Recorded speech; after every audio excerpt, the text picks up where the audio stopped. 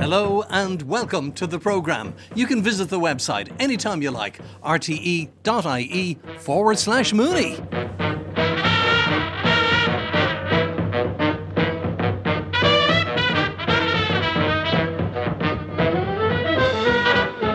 So, a very special edition of Mooney Goes Wild for you tonight. I want to take you back to the 31st of October last, when RTE Radio launched Nature Nights, a week-long celebration right here on RTE Radio 1 of nature and biodiversity in Ireland and the people who dedicate their lives to studying and protecting the natural world. Needless to say, the Mooney Goes Wild team featured throughout the week. Indeed, we started on Monday night with a documentary about one of our most beloved nocturnal creatures of all, the barn owl. This gorgeous bird of prey, long a staple of Irish myths and legends, is a favourite of many of us. Yet, despite its popularity, its population has suffered serious declines. But, as you will hear in this extract from the documentary presented by Terry Flanagan, at long last, efforts to conserve these ultimate nighttime hunters seem finally to be paying off. In Ireland, there are fewer than 1,000 barn owls. But as Niall says, things are improving. Recovery will be slow and will only happen with the continued help of dedicated people like Niall's Birdwatch Ireland colleague, John Lusby. I started working on barn owls back in 2006, so quite a long time ago now.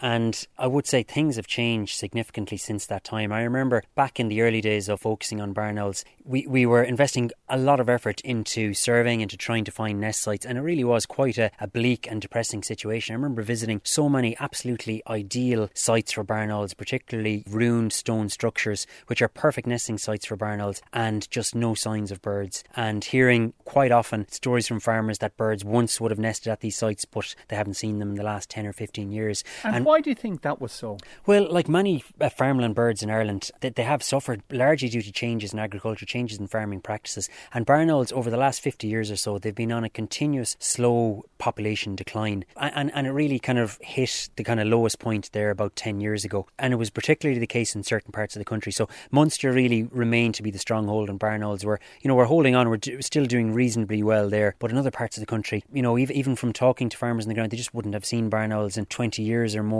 As I say, many suitable nest sites, but just no sign of birds. Really, that must have been very depressing. It was, and I remember even at the time, it took quite a while even to find the first nest site when we started our survey work. And I remember the thrill of, finding pellets, finding signs of barn owls it was a castle.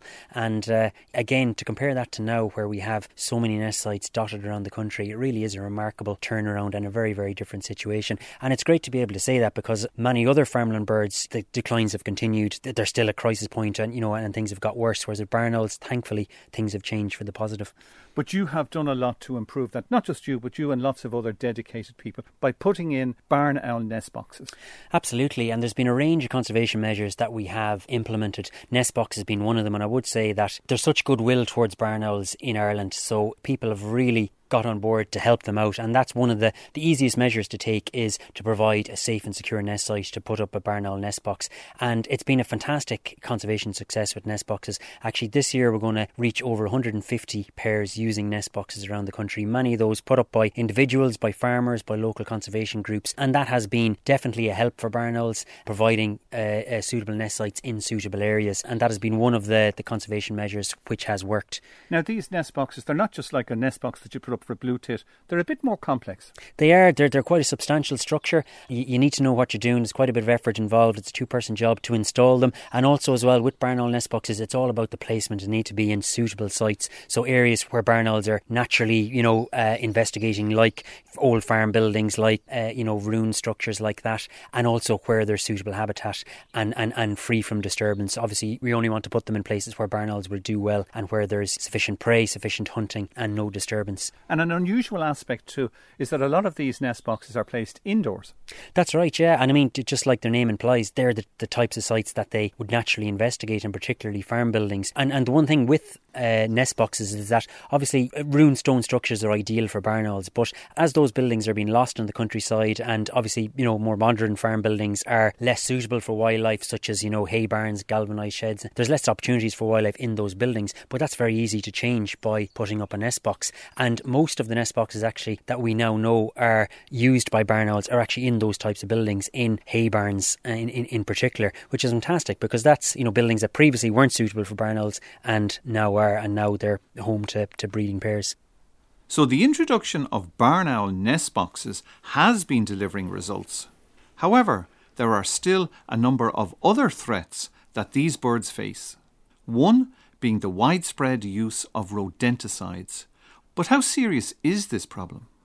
I would say it's very serious, and not only for barn owls but for a huge range of wildlife in Ireland. And I suppose just to take a back step for where the problems occur with rodenticides, so obviously barn owls feed to a large extent on rodents, on rats and mice and other small mammals, and they can be exposed to rat poisons because of that. So if you think, people obviously put out rodenticides or rat poisons not to harm barn owls or other wildlife but to target specifically commensal rodents, so brown rat and house mouse. But obviously these poisons can be indiscriminate, so the rats and mice can feed on the poisons, but then they will have the toxins in their system, and if barn owls or other predators feed on them, then these poisons are passed on, they bioaccumulate.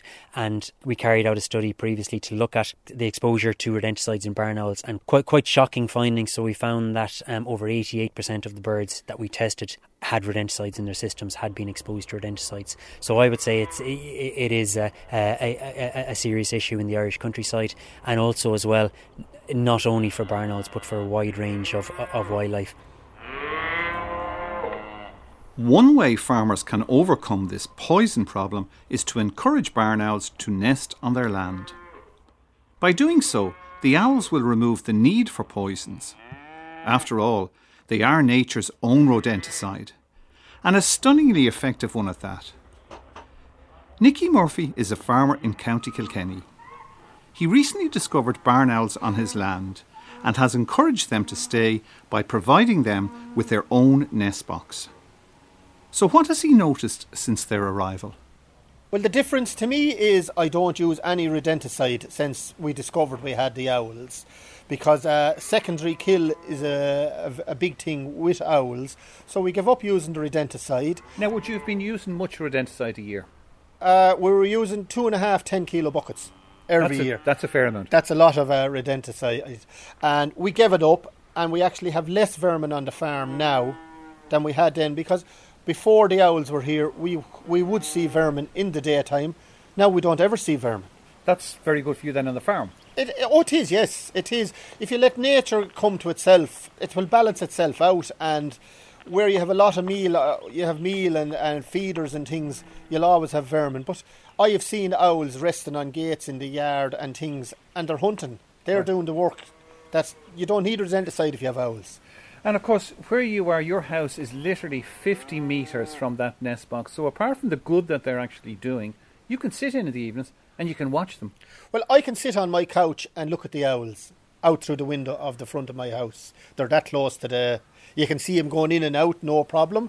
And the amount of vermin that they bring in the night time is fascinating. You'd see them there because we have sensor lights on the front of the house, and sometimes the lights had cut on and you'd see the owls going in with the food hanging out of their mouth. And do you ever find the owl pellets?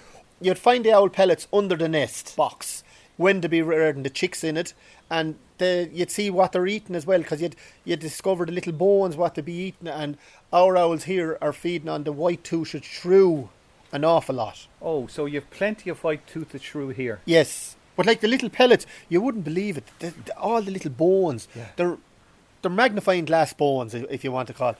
And I have video on my phone of the parents bringing in 7 prey items into the chicks in 5 minutes. So they're really doing good here on the farm for you? Oh yes, they're hunting the whole time. And they would have been catching them here on your land? Oh yes, on the land, yes. And that again helps to reduce the amount of rodenticide that you have to use? Well, I don't use any rodenticide now. 0 rodenticide on the farm. And the brother in the piggery doesn't use it either. Do you hear them squealing? Oh yes, when you go out in the night time there, you'd hear the Pacific squeal, and people used to say years ago, "Oh, did you hear the banshee?" But it wasn't the banshee; it was the owl was making the high pitched squeak. And could you actually see the owl when the owl is making this sound? Sometimes you would see him in the trees there, and they'd be calling to one another. But when the owl is bringing in food, you would hear the chicks squealing for the mother, and you would get a very high vocal point at that stage. So if you're sitting in your sitting room and you hear this sound, you know it's time, look out the window. Yeah, the mother is coming with food. And they were successful in fledging this year? Yes, they were successful this year. How many fledged? We had 4 fledged this year. They're gone only about 3 weeks now at this stage, and they were in the trees all around the place every evening. And during the winter, would you see them on the farm? Yes, you would. When I'd go out, I would be watching for them. If you're not observant of owls, unless they fly in front of you, you won't see them. You won't know what to look for. Mm-hmm. And where would you see them on the farm? Would you see them indoors or outdoors? You'd see them in trees, or you'd see them on a ledge or on the roof or somewhere like that. So it's a big bonus for you to have these owls then on the farm? Oh yes, it is a huge bonus. Besides what good they're doing to keep the vermin down on the farm, they're so therapeutic to look at. There's something special to see them, and you can see something moving, but there is no sound whatsoever. It is fascinating. Fascinating indeed. Farmer Nicky Murphy and John Lusby of Birdwatch Ireland speaking with Terry Flanagan for his Barn Owl documentary, which was broadcast on Monday the 31st of October. For our second contribution to Nature Nights, we delved into the nocturnal life of plants. We know that many animals prefer to venture out at night, but did you know that there are also plenty of plants that only really spring into action under the cover of darkness? Relying on pollinators such as moths and bats, there are even some flowers that bloom solely at night. A true wealth of botanical wonder that goes unnoticed by most of us. In our second Nature Nights feature, Éanna Ní Lamhna met with Dr. Matthew Jebb, Director of the National Botanic Gardens in Glasnevin. Here I am in my favourite part of Dublin, because I'm a botanist. Now where would botanists like to be but the Botanic Gardens? And it's really dark. I can't hardly see a thing. Now there's lights along the path, thanks be to goodness, so it's lighting my way up, and I'm on my way to the curvilinear glasshouse, because at night time I want to know what happens to the plants. Now you might think they do nothing. After all, plants grow in the light, and when there's no light, are they asleep? What are they doing when they're asleep? Are they asleep? Does anything happen to them?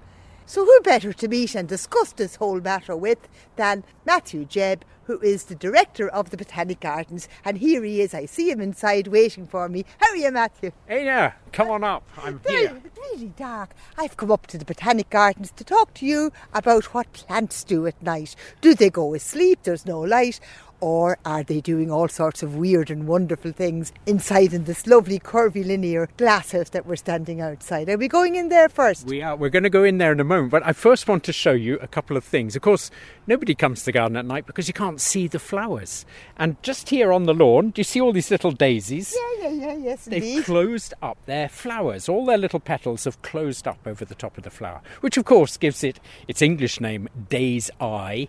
It's only a little eye on the lawn in the middle of the day. And during a dark period, maybe clouds even on a rainy day, daisies close up their petals, just like they're doing now. Yeah, and of course it's the same in Irish. The Irish for a daisy is nónín, and nón is the Irish word for the middle of the day. So nónín, obviously, they do awake in the middle of the day and not awake on the other days. But how do they know it's dark, and how do they close their petals? Well, that's the extraordinary thing. There are a lot of plants that appear to exhibit what are often referred to as sleep movements. Now, we know that plants don't actually sleep. In fact, as I'll tell you later, plants are very, very active in the dark. But there is a feature of plants known as sleep movements, and we can see it on this little bush. This is a little legume from Europe, and you see all of the leaves have folded down. It looks as though it needs a good dose of water. Exactly. It looks as if it's dried out. Completely wilted. But it hasn't. It's actually moved its leaves. And this feature of sleep movements is very common in the pea family. And that's because their leaves are beautifully pre-adapted. They've got little pulvinae, which means like a little pillow at the base of each leaf. And when it's pumped full of water, it pushes the leaflet up. And when it takes the water out of this little pillow, the leaf folds down. So essentially, these leaves have folded down for the night, and back they'll come in the day. And what people think, because we don't know for sure what the plant is doing, but endless observations suggest that in the tropics especially, by folding your leaves down, suddenly you open the canopy up for a bat flying through or geckos moving about at night, and they pick off the little predators. Imagine a weevil, a little beetle, walking around on a leaf. It's chewing the leaf, but if the leaf folds downwards, it just can't get a good grip and it drops off. So it may well be that this is a beautiful adaptation to actually clearing out all the little pests on a tree canopy and allowing predators to move in. And of course, having a flat leaf in the day is great because you're catching the sunlight. That's what the plants are feeding on.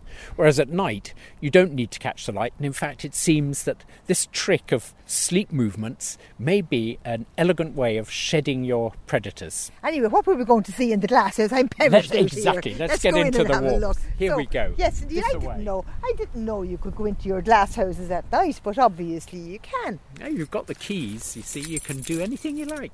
Well, when you're Mr. Director of the Botanic Gardens, I'm sure you can. So now, we're going in here. Let's have a look. Can you open the door and go in? So this is the lovely curvilinear glass house, isn't it? Who was this one designed by? This is Richard Turner's creation, a wonderful building, and it's one where we can enjoy a little bit of warmth. So it's a tropical one, a good one to pick. It's really warm in here, and not only is it warm, there's a great smell off the plants, that lovely sort of wet, muggy smell off the plants. Lovely. But what are they doing here at night in the dark? You know that extraordinary moment, if you get up before dawn, there's a smell in the air that is wonderful. And one of the amazing things is plants have got little pores on the bottom of their leaves, and they open them just before dawn. And these little pores are where the carbon dioxide goes into the leaf, which of course in photosynthesis is then turned into sugars with sunlight. And it's as though the plants are able to foretell that the sun is coming up in an hour's time. And what plants have got is an extraordinary rhythm in their leaves. They know to open up these little pores on the underside of their leaf called stomata to allow the carbon dioxide in just before dawn. And it's a rhythm that is not interrupted by putting them in total darkness, so they can remember to do this day after day. So it's sort of a circadian rhythm, as it were. Yeah. And circadian literally means nearly a day. So it's slightly out, it's a bit shorter than a day. Circa, but every day, when the sun comes up, they reset their little clock, and that is how they're able to trap dawn coming up. So they know it's going to be bright in an hour's time, so these stomata open up. Getting ready for the day. And does this cause a smell? Well, one wonders about it, because yes, suddenly all these plants have opened up their pores. So that's what they do then when it's going to be the daylight. But there are plants that do produce a smell at night. I know when I used to go to the pub, you'd walk off by the country hedges into the pub, you'd be grand, and then coming home by the same country hedges, the same way on the way home, the smell of the honeysuckle, like you didn't smell on the way to the pub. Now, it wasn't because the drink made your sense of smell any better. Those plants were now giving off a smell because it was dark. And that is something that intrigued Charles Darwin. Because Darwin noticed that these fragrant flowers at night, for example, tobacco and honeysuckle, he thought, well, why is that? And so he would go and observe at night these plants, and he noticed that moths were the primary pollinator of something like the honeysuckle. It is visited by these moths flying at night. And in recent studies on moths, where you capture moths and then you take a little cotton bud and you stroke them all over to get the pollen grains off them, they found that moths have more species of plant pollen on them than bees and butterflies during the day. So it is apparent that moths are busier pollinators than the day shift of bees. No, but they're only busy looking for food. They're looking for nectar. They don't know they're pollinating. They put their heads into the flower for a free drink. They're on a pub crawl. And because the pub doesn't have enough in any one particular pub, they have to go from one to the next. And they bring their hairy head covered in pollen by accident from one to another. And therefore, moths are actually more important pollinators than all of those day-flying insects. And it is an amazing observation. And it's something we've been slightly ignorant of because, again, we have to blame Charles Darwin with this because he noticed that all flowers conform to a particular pattern, and moth-pollinated flowers have star-shaped white flowers. And that's the reason for that is the moth can pick them out, and it not only that, but the moth can also find the centre of the flower. But sometimes I've noticed again with the honeysuckle in Ireland, they're not all white. Some of them are yellow, Matthew. Yes, and when you look at the honeysuckle in the day, you'll see bright white flowers that opened just last night, and you'll see these pale yellowish flowers which opened 2 nights ago. And that is because, again, they're very clever, these flowers. They are acting as males on the first night, and they're giving out lots of pollen grains.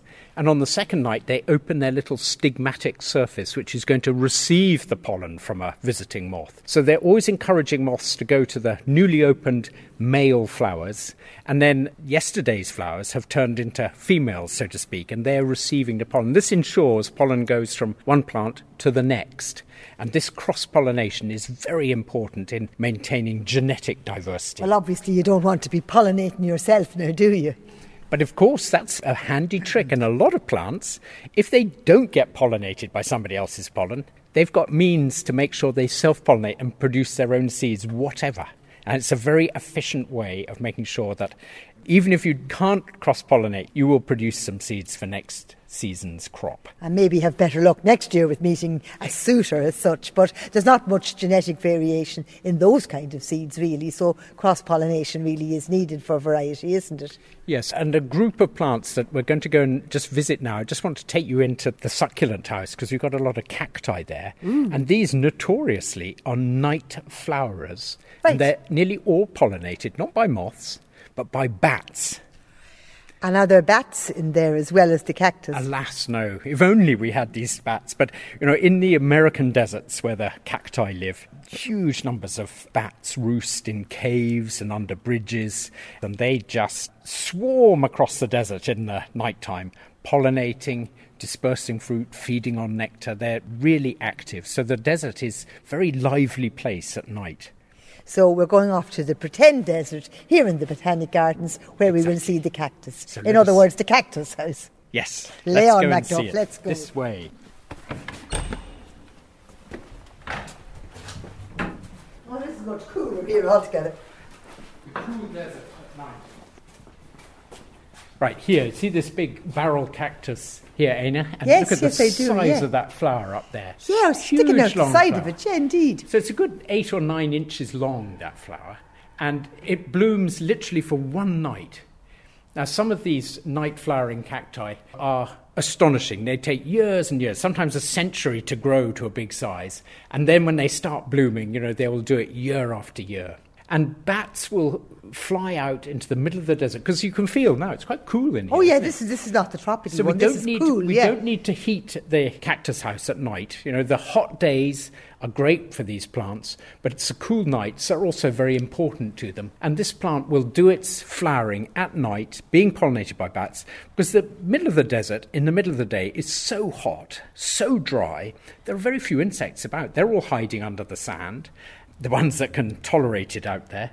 And the bats come out into the desert during the night and pollinate the flowers. So it's an excellent way of having your flowers pollinated by something that can fly long distances that's absent during the day. So night flowering is often accompanied with things like moths and then bats. And again, like the moths, the bats are coming to these flowers to drink nectar. They're nectar-drinking bats. They're not like the bats in Ireland, which are insect eaters. These ones are actually seeking these flowers to get nectar for their sustenance. And not only that, but a lot of these bat-pollinated flowers also produce fruits that tend to be bat-pollinated. And one of the best examples is bananas. Bananas are bat-pollinated, and then the fruits are bat-dispersed. So it's all go at night. No plants are lying asleep doing nothing, waiting until dawn. They're all at it, hell for leather. And here I am in the cactus house admiring those wonderful flowers, just waiting for the bats to come along now. I know, and the pleasure of these, when these blooms happen, it's every few weeks one of these cacti will produce a big swarm of flowers, and it's a wonderful sight. Dr. Matthew Jebb speaking with Éanna Ní Lamhna about the nocturnal life of plants. On Wednesday, the 2nd of November, Niall Hatch went in search of the urban fox. Many nocturnal mammals have evolved exceptional powers of hearing and smell, depending far less on eyesight than diurnal creatures such as us humans. A case in point is the red fox, a common creature all across Ireland, yet one that can be hard to spot unless you happen to live in a city. Somehow, many become accustomed to urban life, with some even dwelling right in the heart of our capital and thriving side by side with people. For this Nature Night segment, Niall Hatch travelled to the bustling grounds of Trinity College Dublin, long home to generations of these wild canines. There, he spoke to the university's Environmental Services Coordinator, David Hackett, and Dave Wall of the National Biodiversity Data Centre about the secret life of the urban fox. Please excuse the noise. I'm in a very busy part of Dublin City at the moment, just walking on College Green towards the hallowed main entrance of Trinity College, one of the most famous learning institutions in the whole world. I grew up not too far from here, and people might be surprised to realise that Dublin is a wonderful place for nature. What brings me to Trinity College here this evening is to try and find out more about one of my favourite animals of all time, the red fox, or the urban fox as people may know it. Dublin is surprisingly good for foxes, probably the best place in all of Ireland, I would say, at least the easiest to see them, because they become so accustomed to people that they actually come out in the open. They're not that frightened of us, and so a lot of people will report them here more commonly than they would elsewhere in the country. Now, it's a very common animal all across Ireland, loved by some, hated by others, but never boring. A really beautiful creature to my eyes. I really like to see them here. And Trinity College is actually home to a den of foxes, so they actually breed here right in the heart of Dublin City. Dublin, a wonderful place for wildlife, part of the UNESCO Biosphere Reserve, to show how important it is for wildlife. But who would have thought you would have a carnivorous mammal like this, an apex predator in Ireland, right in the heart of the city? So I'm here to learn more about them today, and particularly how they manage the night time, because night time is when foxes really come to life. And at this time of night, this is when foxes are feeling hungry, they're on the prowl. At a university like this, there's quite a bit of food around the place, and in an urban setting, of course, there's an abundance of food, which is why these animals thrive. But they do face other challenges, and I'm looking forward to learning more about those tonight. My name is David Hackett, and I'm the Environmental Services Coordinator in the Estates and Facilities Department of Trinity College. My name is Dave Wall, and I'm with the National Biodiversity Data Centre, and I was a former student here in the 90s. David, thank you for meeting me. So where exactly are we, without giving too much away? Just inside the wall of the college along the NASA Street perimeter, and the traffic sounds that you may be picking up is from NASA Street. This is where one of our two foxes had a family earlier on this year. Sadly, because it's also in the vicinity, there's also St. Patrick's Well. They lost one of the cubs due to drowning in the well. But it's a secluded area, but they don't seem to have an issue with students and people, because they regularly will sit and bask on the roof gardens and the lawns when students are there. And even when they were learning their ropes and things, they used to climb the scaffolding stairs to the Rubrics building that is still being renovated and spend their time in the attic, and then when the builders would come back in the next morning, they'd be quite happy there beside them when they'd be still kangoing away the old plaster and everything to do the renovations. So they are very tame in the college. I'm sure that's something that the builders weren't expecting, and to be honest, I wouldn't have expected this abundance of wildlife here, especially a carnivorous mammal, a predator like a fox. But I know they're here because I can actually smell them. They have such a distinctive odour. It's really sort of pungent, musky kind of smell, and that's often the first sign that they're around. But I'm sure that a lot of people don't ever realise, many of the students indeed wouldn't even realise they're walking right past these animals. No, but the fox who's living on this side and has this side of the campus as his territory is named by college and the college students and is known as Prince. We are not 100% sure that Prince is actually the male. It is just one of those things, but it is a simple name and it works well, so the students all recognise him, and at times, and even as projects, there's regular art things to do with actually drawing Prince somewhere in the environment where they see him in campus. So it ties the students in a little bit more into nature and what's happening around them, so they actually have to stop and look and listen for him. Where I grew up in County Dublin, I got very used to seeing foxes in the back garden. My mother's house still has foxes all the time there. And when I tell this to people in other countries, particularly around Europe, a lot of the reaction is fear. People think, oh, it's a dangerous animal, it's vicious, it's going to harm you. I think maybe in other countries, particularly in mainland Europe, there's an association with rabies, which thankfully we don't have to deal with here in Ireland. So maybe I can understand that. But I've always been fascinated by just how easy it is for them to coexist with humans. I suppose here in the college there must be an abundance of food. Do you have any idea what they're feeding on mainly here? Yes, if I go back a couple of years where they raised a litter under some porta buildings that we had, and when they had moved on, we went in to clear it out, and we were finding a lot of pigeon and rodent carcasses. So the other good side to it, when I think about my day-to-day hat, is that they are helping control what most people would think of as vermin pests, because they are actually catching them, killing them and eating them, and in the summer feeding them to their young and teaching them how to control the vermin. There will be bits and pieces where students leave food and so on, and we've also worked out that they've actually, when we had our waste bins, which are the large commercial ones, with the lid split in half, they were able to work out how one would jump, hit the lid, and the other would jump in. But now, to stop them getting trapped and causing problems for cleaning staff and things when they come in and start work at 5 o'clock in the morning and are bringing the waste out and things, and particularly in the winter, they might get frightened from a fox jumping back out because it can't get the lid back open to get back out sometimes. We have changed that and we've put foot pedals in to make it easier for staff and students to put the waste in, but harder for the wildlife to actually get in and get it, particularly for the organic food bins. I'd say you get some fright of fox rocketing out of a bin in the morning when you open it there. Dave Wall, you're with the National Biodiversity Data Centre, and I'm sure you must get lots and lots of records of foxes. Do we know much about the population of foxes in urban areas here in Dublin and elsewhere in Ireland? And how does that compare with the population elsewhere in the country? Despite getting lots and lots of records, we still understand very little about the urban fox population in Dublin and other cities, because we don't just get urban foxes here, we get them in Belfast, in Limerick and in Cork and elsewhere. We have lots of records. I mean, there's something like 11,000 fox records on the national database, which isn't bad for a largely nocturnal species. But we still, I studied foxes here in Trinity in these hollowed halls back in the 90s, and we still don't know that much more about them than we did then. We know that their density varies across Dublin. Some areas have very high densities, and I suspect maybe this area is one of them, where you might have several fox family groups per kilometre squared. Some areas have quite low densities.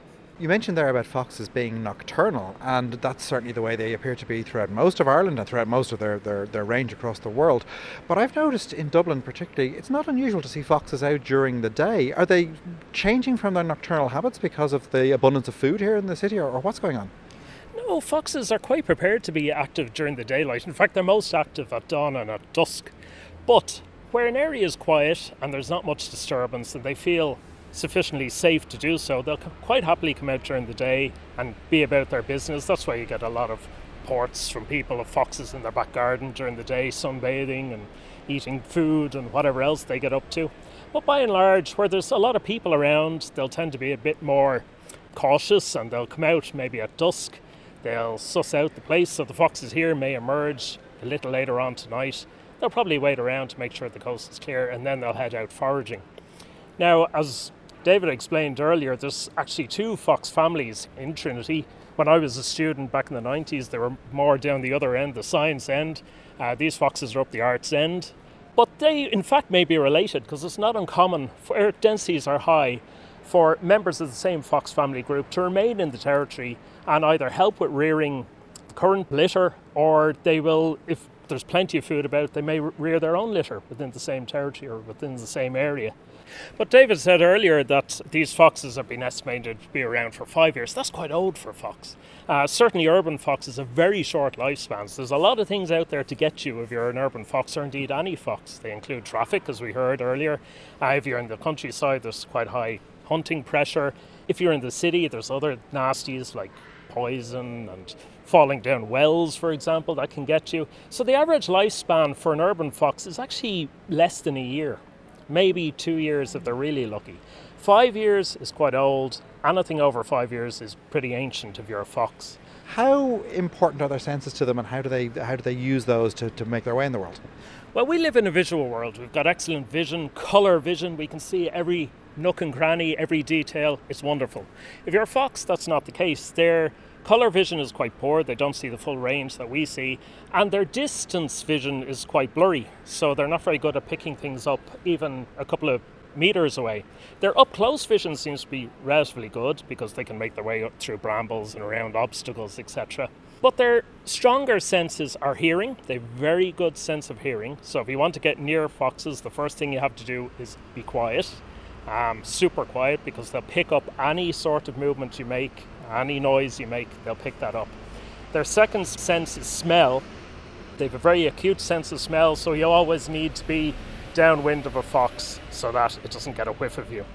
They do have some nighttime adaptation in terms of their vision, in that they have a special layer in their eye which refocuses the light. So the light comes into their eye through the light detecting cells, it bounces off this layer and goes back through the eye a second time, so they kind of double up on their nighttime vision, which enables them to see better in the dark. And it's also what gives them that eerie green light effect when you see them in the headlights of a car. And also touch. They've got whiskers that are very sensitive, and indeed sensitive hairs all over their body that they can use for detecting where they are as they go through dense undergrowth. Famously, they have that big bushy tail. Does that play any important role in their lives? It's a good question. It certainly seems to play a role in balance. A fox can get anywhere, almost anywhere, that a cat can get. And that's why people are constantly surprised about finding them on the tops of buildings, up trees, on the roofs of their sheds, or the fact that they're surrounded by a 6-foot-high wall and yet the fox comes in every night. Because they have an immense agility, they can jump over 6-foot-high walls, no problem at all. And of course, if you do those kind of acrobatics, the bushy tail is going to have some impact on your balance, and presumably it plays some role there as well.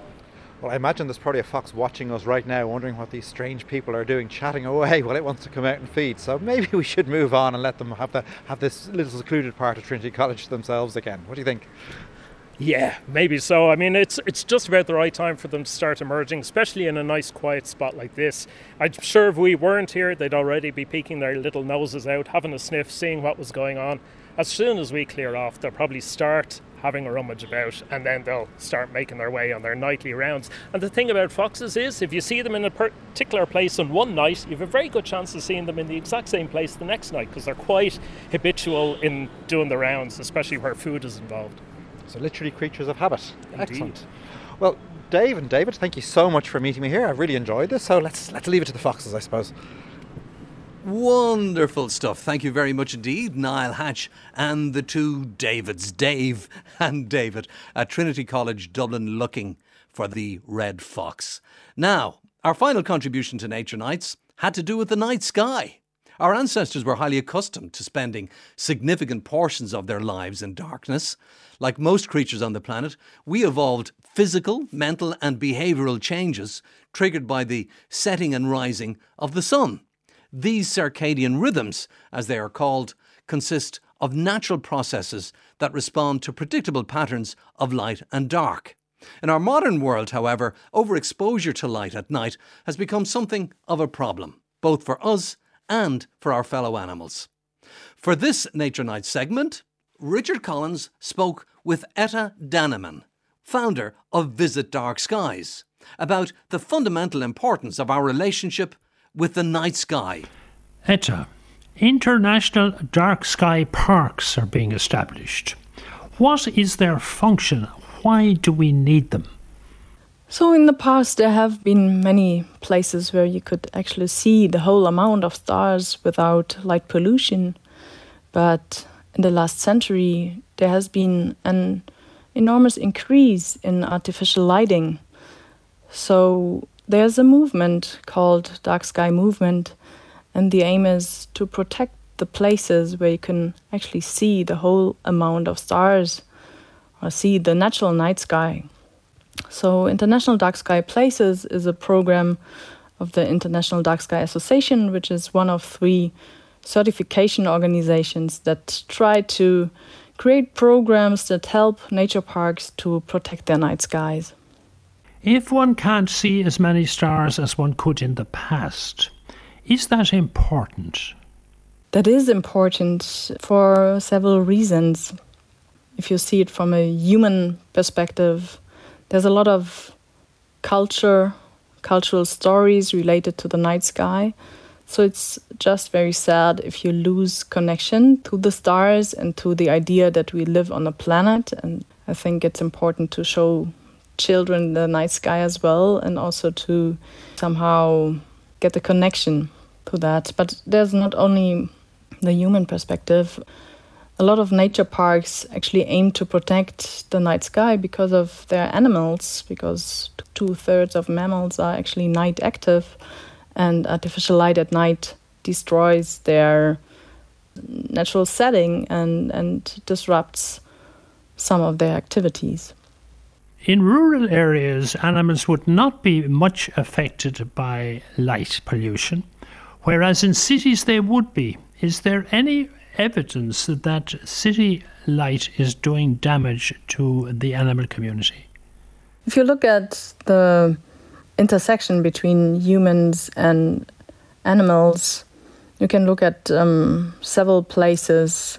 Let's take, for example, tourism places, right, where you have a coast that is usually at night should be dark, and then tourism industry comes and places hotels that are lit and promenades that are lit at night, and then you have an interference with animals in that area.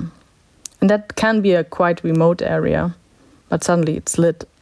Then we have insects. Insects, of course, are not that affected in rural areas, but they are important in cities as well. And in all the places where we have streetlights, we lose some insects due to the effect of streetlights. And the list could go on. Of course, we have the Twin Tower. I think you all know this very famous light installation, which is great from an artistic point of view, but there's a huge issue that this installation interferes with birds that are crossing New York at that time of the year. And there's even an agreement then that after 1,000 birds are trapped into the Twin Tower lighting, it needs to be shut down for 20 minutes. You've made a very convincing case that animals are profoundly affected. Is there an advantage to humans going out, lying on the ground and looking at the night sky as you recommend, and you have an app which assists people doing that? What is the value of that? What happens when you do that? Actually, it's quite a basic activity that I conceived. It's called guided stargazing, and it's helping you to really stargaze for 30 minutes, and that immerses yourself in a different way into the night sky. So the eyes take 30 minutes to adapt fully to darkness, and I think that's a biological competence that we rarely use. And when you do that you watch for 30 minutes towards the night sky, you perceive the sky in its entirety, and it gets much more three-dimensional. You see more stars because your eyes are capable to let more light in after 30 minutes. And that is only the biological thing, and of course it connects you with your peers that you're doing this with. I recommend doing it in a remote area, so you lie on the grass, and you might even point your head a little bit towards your back. So then you really have the feeling of being on the planet, and that might, shift your perspective even on your life or on nature. And it's a wonderful, relaxing experience. In a sense, are you trying to abolish time? When you look up at the night sky, you're not seeing a state of affairs that exists now. If you look at Betelgeuse in Orion, you're seeing it as it was 600 years ago. If you look at the star at the opposite end, Rigel, it's something like 850 years ago. And I once saw the Andromeda Galaxy, at least I think I did, many years ago in the west of Ireland, and that's 2.4 million years back. So when I look at the sky, I'm seeing something that's quite timeless. It's eternal. Time is gone because everything is out of phase with everything else time-wise. Is this the kind of experience you have, that sense of eternity? You're no longer tied to a flow of time and a succession of events. Is that the kind of experience you're talking about? Of course, it has these. If you're exposed to such time spans, you get a different perspective on your short time on Earth, right? And suddenly you might think about life and death, and you might think about the time that you have here on Earth. I think that has a beauty, and it might even scare you a little bit, but it might also create a new presence and a strong feeling of being in the moment with the person that is with you.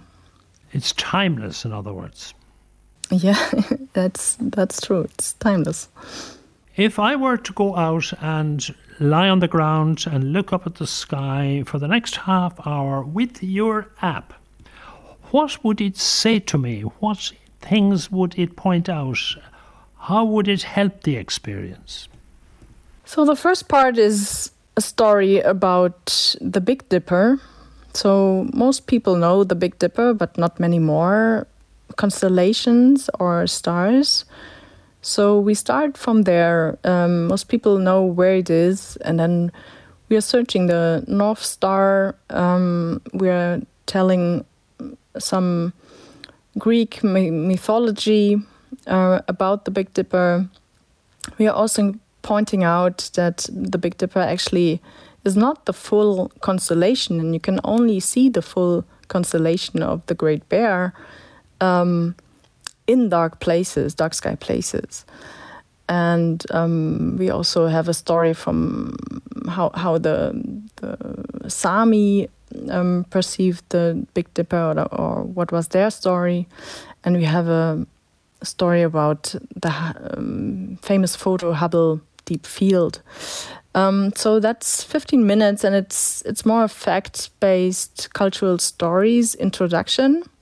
And then after 20 minutes, your eyes have quite well adapted. And then we start the second part of the experience. And that's more a perception exercise.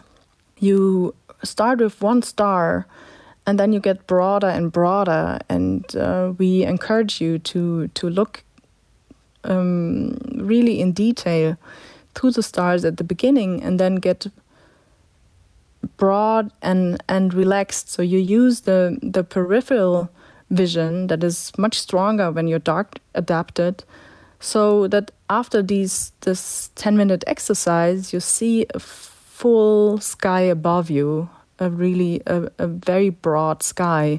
And then there's some music and a personal question at the end, and it's fainting out, so you can enjoy the night sky with that new vision that you have gained. Is this a guide to the stars, or is it a cultural lecture on significance of stars in human history and myth and so forth? So I would say it's a private event, right? If you are in such a remote area, there's not that much to do, and there's star tours that you can do, which are also great. You get you have a star guide and have a group tour and get an explanation. But sometimes they are booked out, and sometimes they are not available. And also, what we offer is something different. It's a more private experience. So you have no guide next to you. Instead, you can listen to the file, and it starts lecture-wise, but after 30 minutes, it's more like a meditation, maybe. So it changes a little bit from knowledge-based approach to a perception-based approach. Is this an activity or simply an experience you have once or twice? It's meant for beginners that are coming to a remote place and doing stargazing for the first time. But I'm doing it very often when I'm traveling to dark sky places. I have also done it in Ireland already, in Mayo Dark Sky Park. They have that great festival at the beginning of November, Mayo Dark Sky Festival. So I'm doing it often, and I'm using the audio file myself, even if I have done it and I really know what is in it. But I use it, like you said, when you do a yoga session, it's helpful if someone else, guides you through the thing, so you can just concentrate on your movements or on your gazing. And so if this is just a help to have no thoughts that are not helpful and just concentrate on the gazing experience. Etta Danneman, speaking to Dr. Richard Collins about the importance of dark skies. That's pretty much all we have time for tonight. My thanks to Richard Collins, to Éanna Níl-Eanna, Niall Hatch and Terry Flanagan. Don't forget, you can visit the website anytime you like, rte.ie/Mooney. Until next time, goodbye.